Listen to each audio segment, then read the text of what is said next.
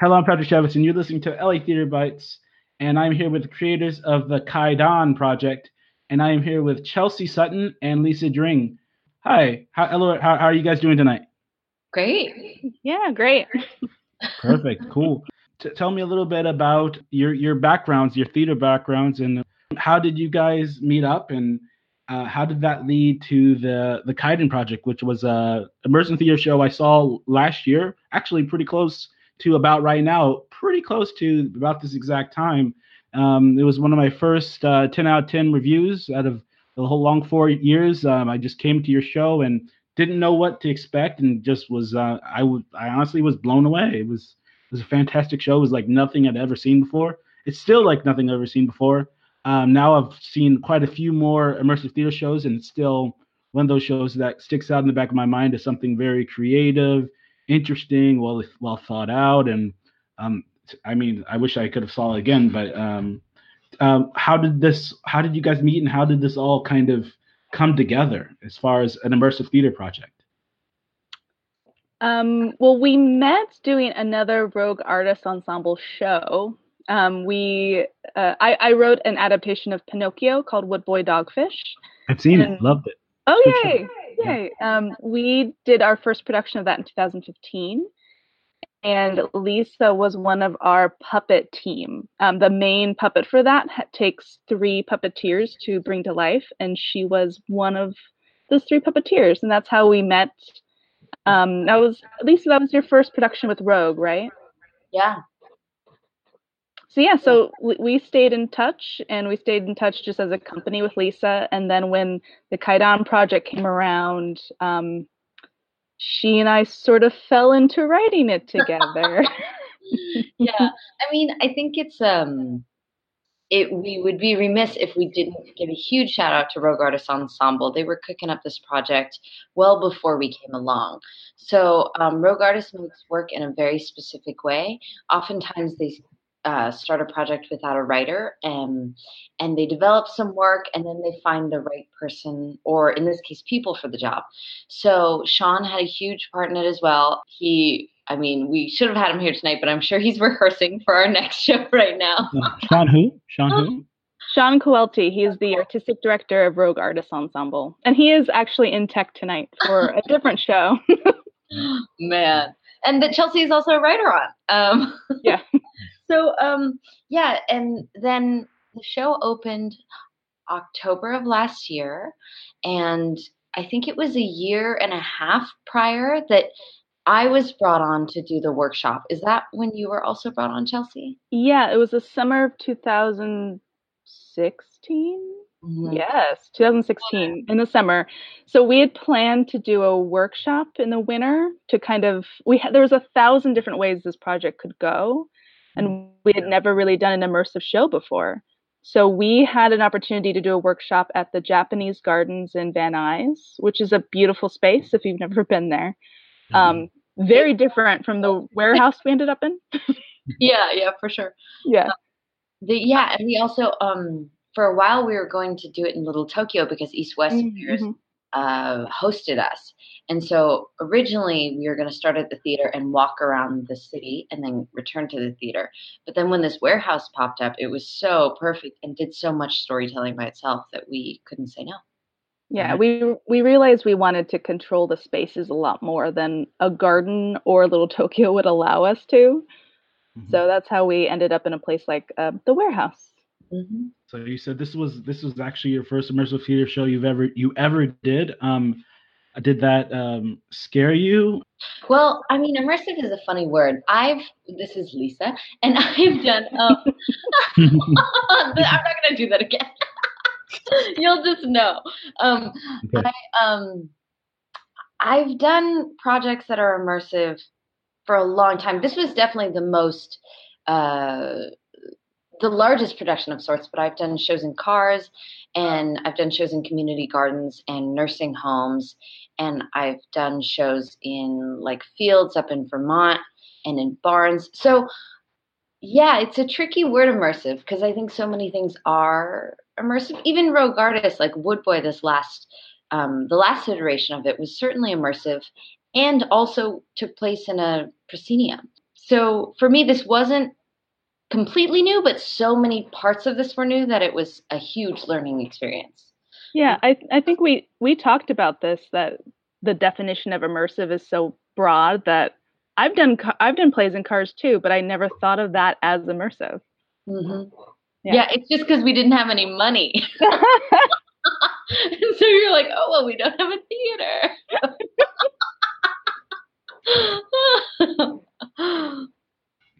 No, yeah, you're right. It's very broad. I remember even reviewing a show where they said it was an immersive show, and I guess I could see the immersiveness. Where there was basically you walked into this. Basically, it was one room, and you walked in, and they acted out the play, and the play wasn't on a traditional stage. Like the play was more like in the middle of the room, where there was like seats and a dinner table. Uh-huh. And I mean, I guess it was immersive in the way that. See, this is where it was troubling because it was just like, oh, this is just. I felt like it was a different way of doing theater because you're looking at them do the acting at the table and you basically stand up and you watch, Hmm. but like you don't talk to anybody, you don't Yeah. interact with anybody, and I was like, I remember going to that show and thinking, man, this is just kind of like, I guess, weird placement, and I'm standing and I don't get to sit down, but I don't know how immersive this is. So I think this word immersive theater kind of can sometimes be thrown around and for some shows, and I don't know. I just remember watching that show and being like, wow, this is. I don't know if I can call this immersive theater, though they're calling it that. Like I don't feel immersed at all. I feel like they're just doing a play in the middle of the Mm. room, and I'm just standing up watching. It's Yeah. that was a little disappointing, I but know. I wonder actually, like the definition of immersive, because in my yeah, head, what's coming to mind is it means something that breaks the fourth wall and acknowledges that the audiences have bodies in the space. And I Hmm. think about that, like I practice clown, and I wonder, for me, that's even part of it. When you look at the audience and share humanity with them, that's being like, oh, we're all here together. So I think while I wouldn't classify that, I wouldn't put my clown show out there as like immersive theater. I do think that it's a huge spectrum, and especially now with VR, and the things that we're able to do, what we yeah, it's a tricky definition because it's still being formed and it's right. growing. What do you guys think? Do you guys think it's how would you define it? At least it sounds like that one factor, which is the interaction between people in the audience and the actors. If that doesn't exist, I think a lot of other things you can like kind of like throw out. But if you don't have the interaction between the audience and the actor, I think that's probably not immersive. What do you guys think? I think that's probably the Chelsea? big Yeah, difference. I think that's important part of it, and I also feel like that there's like this overlap, like you're not sure if you're in your life or you're in the world of the story. I Mhm. think there's an overlap of worlds that has to happen in some way. So even if you're just being a spectator in the moment and not interacting, that you feel like you're not in your usual comfortable space. Because like if you go to a theater and just sit there and you're a complete spectator to the story, that's a completely different feeling. Like it's the difference between a passive audience and an active audience, I That's guess. how I felt at that show. I still felt like I was just a member of the audience. I was just standing up this time. Right. Yeah, So like having an uncomfortable seat does not make it immersive. yeah. It was like, oh, there's a struggle. You had the struggle of having to stand for the entire show, and it's like, oh yeah, I can feel for you. I feel for you now because Yeah. I feel the tiredness. And Uh, I feel like that interaction with the story can take on different forms. Of course, right? But yeah, just you standing in the corner watching a play versus sitting in a seat, that doesn't make it immersive for yeah, sure. a bummer. So you guys did a lot of research. How long would you say it took to formulate the aesthetic you were looking for as far as when you were actually writing this idea down? Well, I mean, Lisa and I started writing stuff a year and a half before, or like a Yeah, year before rehearsals. It shifted a lot because our very first workshop was like we just took a ton of Kaidan stories that we loved and adapted them in different ways. And we actually had structured it so that there were 4 guides that had a framework story that they'd all come together for a specific reason. And then there were 4 tracks that you would follow each of you would follow a guide, the audience would. And then they'd all come back together at some point. And it felt really cumbersome, and it felt like there was no strong through line of anything that felt like it made any impression on the audience or had like an emotional through line. Yeah, and for folks who didn't see it, we settled on something different. Kana, our protagonist, finds you, and we actually cast 4 different Kanas.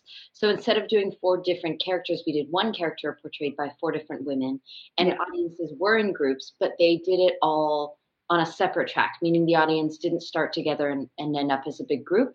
It was 12 people at a time, went in 6 different times in the evening and ended at 6 different times as well. Yeah. So there was at least 3 groups going at any given time during a show. So you had this big building, and we took over like 2.5 floors of it, and we had different zones broken up. So you could be in what we called zone 3, but there's a group behind you and a group ahead of you that you would never see as an audience member or were even aware of. And they each had a different Kana who was their guide. And I do think that talking about aesthetic, the building was a huge character in the show. And so, I mean, we did find out we wanted it scarier after the first 1 or 2 workshops. And then once we got in the building, we were like, okay, a lot of this work is already being done. And then also you have to like write, new scenes for different passageways that were there. So thinking of like the aesthetic, I mean, I think Chelsea and I have both talked about it being our show and then also a show we were catching up to. Yeah. Communally, because the design was a huge part and the building was a huge part and there were so many cogs working in the machine that that it felt very, very communal in this really beautiful way. But to be like, oh, we sat and we're like, yes, this is the aesthetic. It never felt like that. Yeah, and you're right that we had conversations where we felt like we couldn't move forward writing because we didn't know where the play was going to take place. Right. So it's really hard when you have that warehouse versus Little Tokyo, like how you're going to structure and how long even the scenes are going to be. And like we were kind of halted there for a little bit before we really knew where we were going to have this play, because it really was site specific where we had to write around the rooms and the passageways and that crazy elevator that was in the building. Yeah, that was one of the best parts. That was a great part. Really brought some a feeling of like nervousness. You're like, oh my gosh, what's going to be on the next level? And the sound, it was great. Yeah. But we couldn't have imagined that elevator. It was just gifted to us. Yeah. And then also, I think what was beautiful is that we had the structure of these Kaidan, these Japanese ghost stories that we got that were translated by a man named Lafcadio Hearn, who renamed himself Yakumo. So talking about developing, we had a bunch of these stories that they're like folk tales. They didn't originally have an author, but the first person to bring it to a Western audience was this man, who at one point was a character in our story. And so we just played with different iterations of those stories. I think we must have had at least 5, maybe 10 really lovely ghost stories that didn't make it in there based on these old tales. And then a few were new, like in some sections, the section where you could go alone into individual rooms that were less structured, those we took a little more liberty with the stories. But mainly the big rooms you saw where you got like a 10-minute scene, those were all adaptations of previous stories. So you guys keep mentioning that you guys were gifted with this building, and that building was great. It had so many great things. Who in the organization of Rogue helped you find this place? How did they know about it, and how did it come to light? Neil. It was Neil. He's one of our ensemble members. He was our production manager, actually, for the show. And I believe in the ground floor of this building, at the time we were doing our show, they were building an escape room called Hatch Escapes, I believe, and they're open now. And I hear they're very good. But there was that building is an actual functioning storage building and was functioning at the time of our play. So all the floors we weren't on were active storage units. Wow. And there's some stuff that's been there since the 1920s. But I think Anil was connected to the guys who were building the escape room, and there was this movement by at least one of the guys in the family business who wanted to go more into entertainment. So I think he knew him somehow, and then came to the warehouse and thought it might be a great fit for us.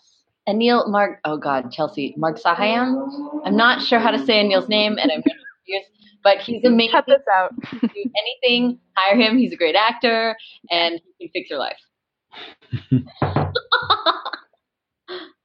So we've talked about a lot of just like pre-production stuff and stuff like that, but we actually haven't, for anyone listening to this podcast that didn't know anything about the show or the story or anything like that, any of you guys want to give them like a brief summary or a kind of idea of what this actual play was about and what it is about? The play is about a woman named Kana, who is the owner and proprietor of a storage facility called Mori Storage in Koreatown area of LA, and she goes missing. And then so the audience actually receives an invitation to come and help the workers of the warehouse try to find her. So you go in and you find her office a mess, and there's all this information about ghosts and Japanese ghost stories and all this research and crazy stuff. And then you get sucked up into the warehouse and find out that she's been kind of taken over by a certain spirit that she angered many, many years ago. And you and her are haunted by them and kind of have to find your way out of the warehouse. Right. That's what I remember. Do you, as far as the production goes, because like you're telling me that you think it's going to be in Little Tokyo, but you're not sure it's Little Tokyo, and you're still writing the project schedule. Was it hectic? What was it not hectic? What were your feelings at the time when you guys were trying to pin this all down and things were changing and stuff like that? Stress. We felt lots of stress. It was very stressful. Yeah. Really fun. It's good that we all like each other a lot because it's a lot, and a rogue show is a lot. Like, I mean, I think what's beautiful is that production value, but it's also like, oh, and then this is happening, and you're like, oh gosh, we didn't expect this. So we think, there's a lot of hustle and a lot of questioning about where it would be and how it would be, and it's a huge cast as well. I think it was over 20 people. Yeah. Did you guys pick the actors? Did someone else pick the actors? Sean, the director, cast it, but I think Chelsea and I were both at some auditions. Sean's a really lovely person, and so it's a pretty open room. Like, he's like, what do you guys think? We work together on a lot of things. So if we were in the room and he was working on a scene, he could suggest cuts, we could ask him things and suggest things. So there are those feelings of hustle around the logistics. But in the room, it felt good. I mean, it's a really amazing cast. Our stage manager was really amazing. We had such a great crew, and I think everyone was really excited about the project. So once we knew what was going on, everyone felt galvanized and excited. And then it's also exciting to work with East West. Like, they're a different crowd. They're, regional, more of a regional theater with a different audience base than our own. So that was a fun new thing as well. Yeah, the actors were good. I remember actually I was tricked a little bit at that very beginning. This is a long time ago, but I still remember feeling like, oh my gosh, I'm kind of a doofus. I can't believe I fell for this. But I thought, because since it was close to Halloween, like I remember when I first walked in and you have some of the employees that worked for the company and they're talking stuff like that. And I remember one of the girls was talking about something she could see ghosts and she believes in ghosts and all this stuff. And I find myself in this like long conversation with her, thinking, oh, this is one of the other girls that's going to be on the show coming with us, and she's dressed up in a costume. This is so interesting. Until I was like, wait a minute, no, I can't believe I did that. Anderson, of course she's in the show. Yeah, she's actually a psychic. She works as a psychic and she's an actor. So. Yeah. There were a bunch of people in the show that are into that stuff as well. Yeah, she's a special gift, so it might not have been an act at all. Wow. Yeah, I do not think that was an act. She's a real psychic in real life. She Yeah. wasn't just acting that day. Okay. We had a couple paranormal like experts in the cast and people who worked with us who could actually talk about their own personal experiences just in general with ghosts and spirits and all that kind of stuff, and actually maybe have had their own experiences in the warehouse when we were working. Did you guys have a horror background before you guys did this show? Well, I worked with Rogue as a puppeteer, and then I did a solo show about death. So the macabre is up my alley. I also was writing concurrently last year another show about a pretty intense. It was an adaptation of a real life uh, murder story. So I wouldn't call my background horror, but I definitely deal with darkness in my writing. Kelsey, however, has more of like you're more on the ghost train, right?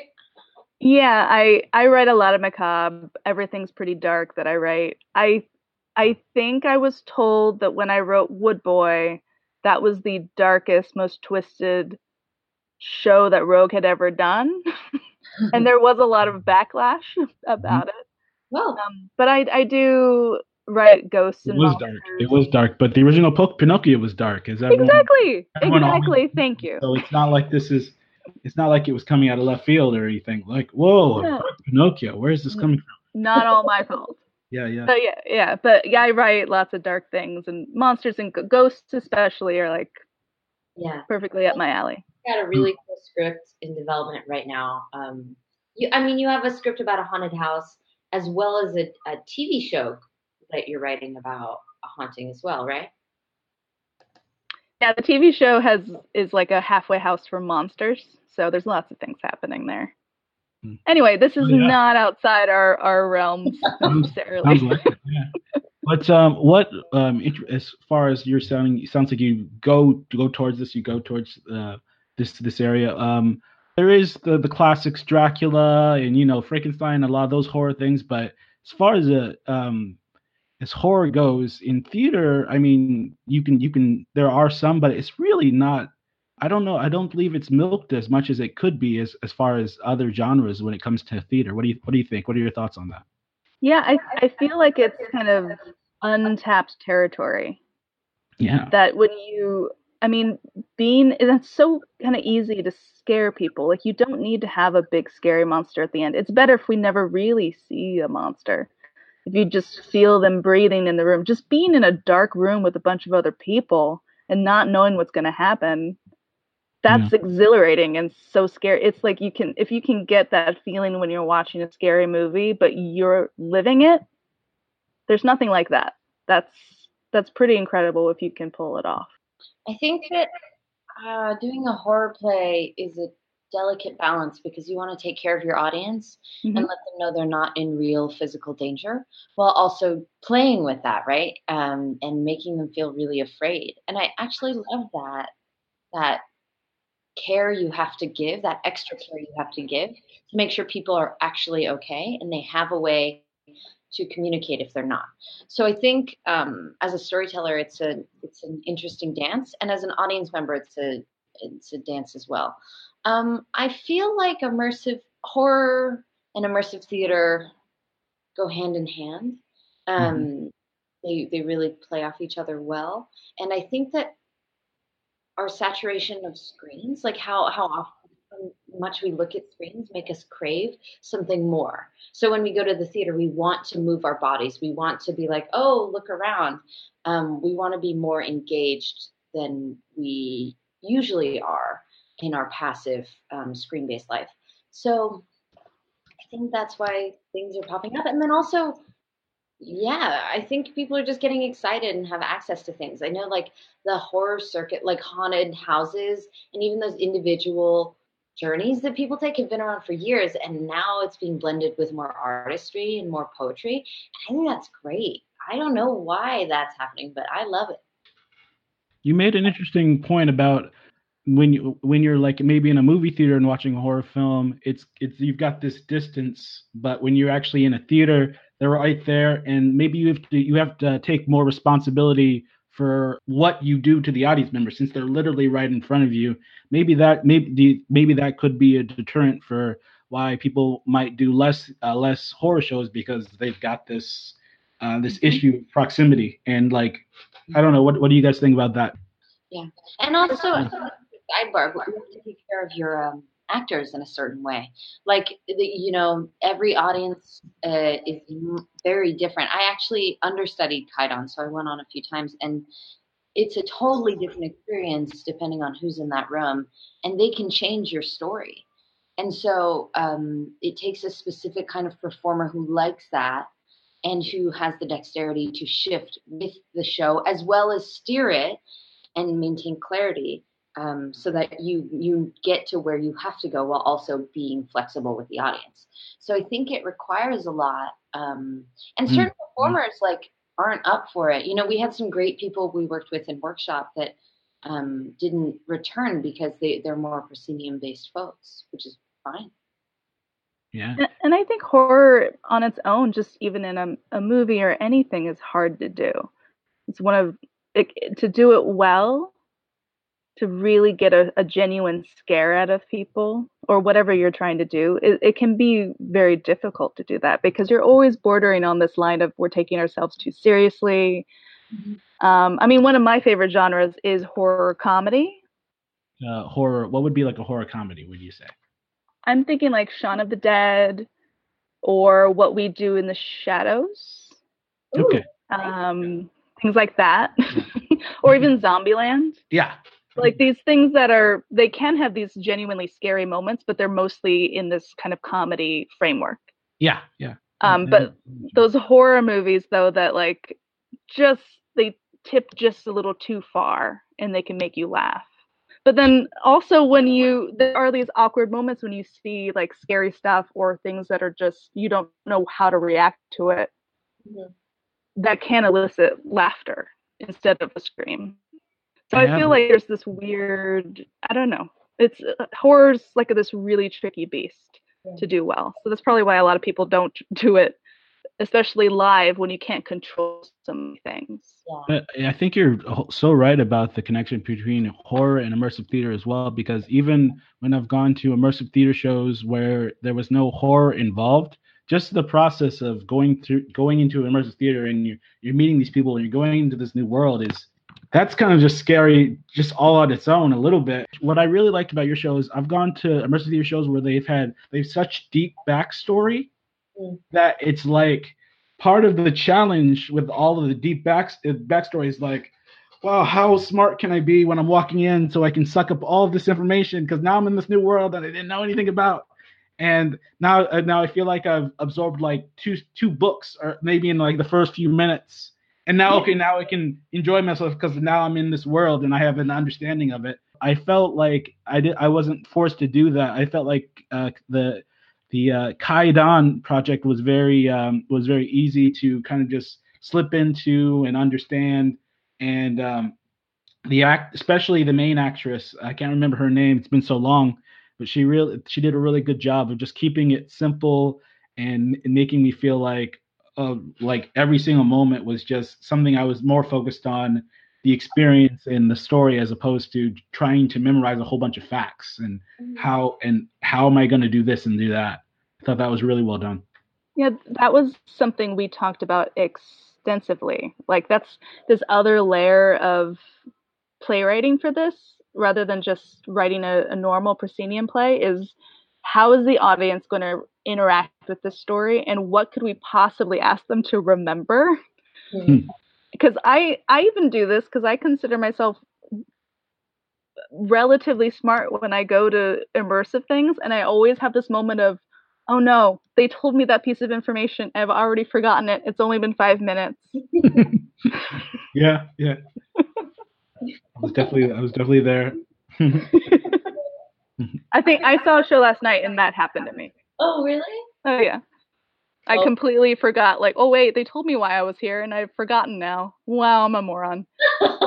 So But No. we talked about this a lot when we Right. were trying to write this. Like, what is not overwhelming, and how can we get the information? How can we even say it a few times that doesn't feel like we're babying the audience, but still like have enough repetition that we can retain it without it being distracting or And it was cumbersome.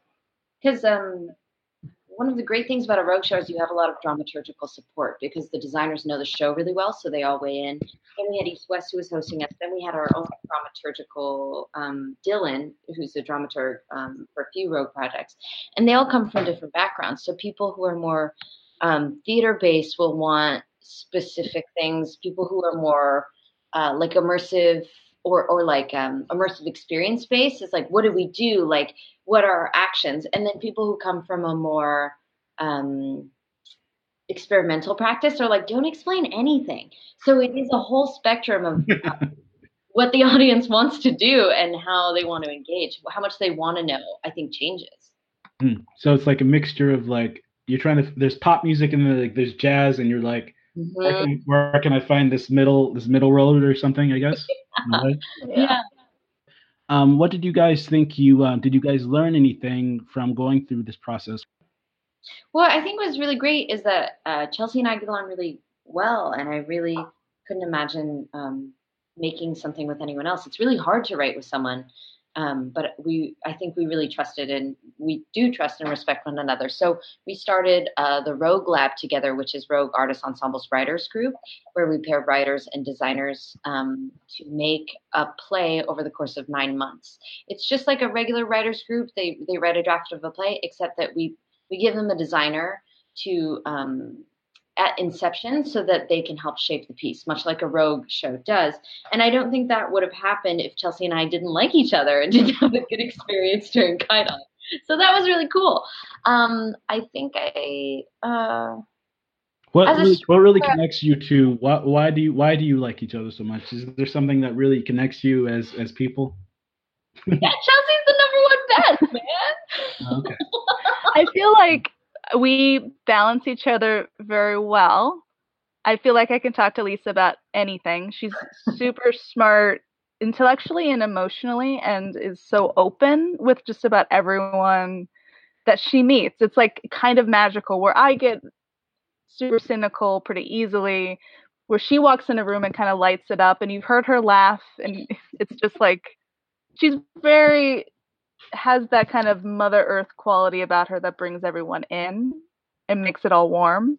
And there were some moments during this where we had to kind of support each other with certain people who were asking certain questions and were being a little aggressive about it, where I could feel Lisa kind of faltering a little and I would jump in and then she would find I was faltering and then she would jump in. So we were kind of each other's protectors. And I feel like we've carried that along to different projects as well. Yeah. And I feel like if you can find that protector in a collaborator, that's kind of that's a very magical thing.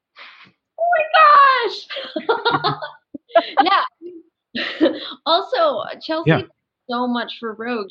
You're the marketing director and you do communication and you were there at the box office. Like Chelsea does so much for this company. It's incredible. And she's such a hard worker and also in that grounded way, like we did balance each other out. And I feel like you have a lot of institutional knowledge and knowledge of working and trust in script. Like the way you work is I think this play had to be really balanced of like, we know what this is, but we're open to finding out more about that. And you like a thing I love about Chelsea is that she's really exploratory. Like she's like, okay, let's go in here. And I think I know, but maybe I don't. And it's this way.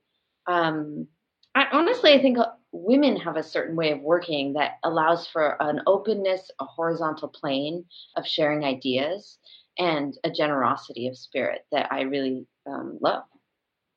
It's a new year. Do you guys have any other projects in the works or plans to release any projects? And if you do, I'd love to hear about them. Are they immersive? Are you trying immersive again? Are you trying something else? Are you going back to more of a standard play situation? Well, Rogue as a company is actually working on an immersive show right now that starts previews on October 12th. It's called Senior Plumber's Final Fiesta. And you're welcome. Please let me know if you want to come. I think I do. I think it will. Please, yeah. Please do. Yeah. Please let me know. I'll email you. It's in West Hollywood, and it's actually in Plumber Park. It's site specific, and it's about the life, or at least how he remembers his life, the life of Eugene Plummer, who the park is named after. Yeah. And he was kind of a fabulist. He kind of had fantastical things about sharks and various stories. So it's kind of an exploration of his memories and his life. And it is immersive. It is interactive. You get to wander around. You get to drink a beer, sit in a saloon, go into nightmare stories, go into his old house, things like that. It'll be a lot of fun. And I'm one of the writers. There's 3 writers on that. Okay. Tom Jacobson, and who else is the other writer? Diana Burano. Great. And Sean Welty, yes. the artistic director and directed Kaidan, is directing that as well. Yeah. What else do you have cooking, Chelsea? Well, we have this writer's lab coming up that we're working on. I'm actually going to do an adaptation of Frankenstein. It's just funny that you brought Frankenstein up. Mm-hmm. Oh, nice. And beyond that, I'm just in grad school and working on a lot of writing projects, but those are the kind of main Rogue things. Yeah, and I am actually, so we're doing an installation of Kaidan at the National Folk Art Museum in Santa Fe. They invited us to set up some of the puppets and scenery as part of their exhibit. I'm not really sure what's going on. We're just in talks about that. But a group of us are going out in November to start that conversation and start that project. So we're really excited about that. And Chelsea, am I allowed to talk about that? Yes, right? I think so. Yeah, all right, we're talking. I'm also directing a show called Cleo, Theo, and Wu at Theater of Note. It's written by Kirsten Bangsness, and it goes up November 1st. And I'm so excited about it. We're in rehearsals right now. I'm cooking up a show in the Rogue Lab as well. It's an adaptation of a book. And I have a bunch of little projects here and there. But yeah, it's full steam ahead, and we'll see what happens next with Rogue. I know Rogue Artists we're planning things for a few years in advance now, and I think Chelsea and I are both going to be involved with stuff in the future. What are your thoughts on now that you're seeing more and more immersive theater, especially in Los Angeles? What are your thoughts about that? Do you think it's going to just keep getting bigger and better? What do you think the future is? Do you think it's going to change into something even more different than it is now? What's the future of immersive theater in your eyes? I know this is like a really big question. I hope that there's going to be more and more collaborations between companies, because there are a lot of really talented companies out there doing very interesting and kind of cutting edge things with technology and with just like intimate experiences. And there's different companies that you go to for different kinds of experiences. I was on a panel at Scare LA this summer with some of those people. I was the only one. I brought a life-size puppet on stage and felt very silly because none of them used puppets in their immersive shows. But it felt like just with the guys who were on that panel, like if any of us teamed up with one of them, that would be a very unique experience. And everyone's drawing from different experiences of their own theater work. And I don't know, I'm hoping more and more people will look into collaboration that way.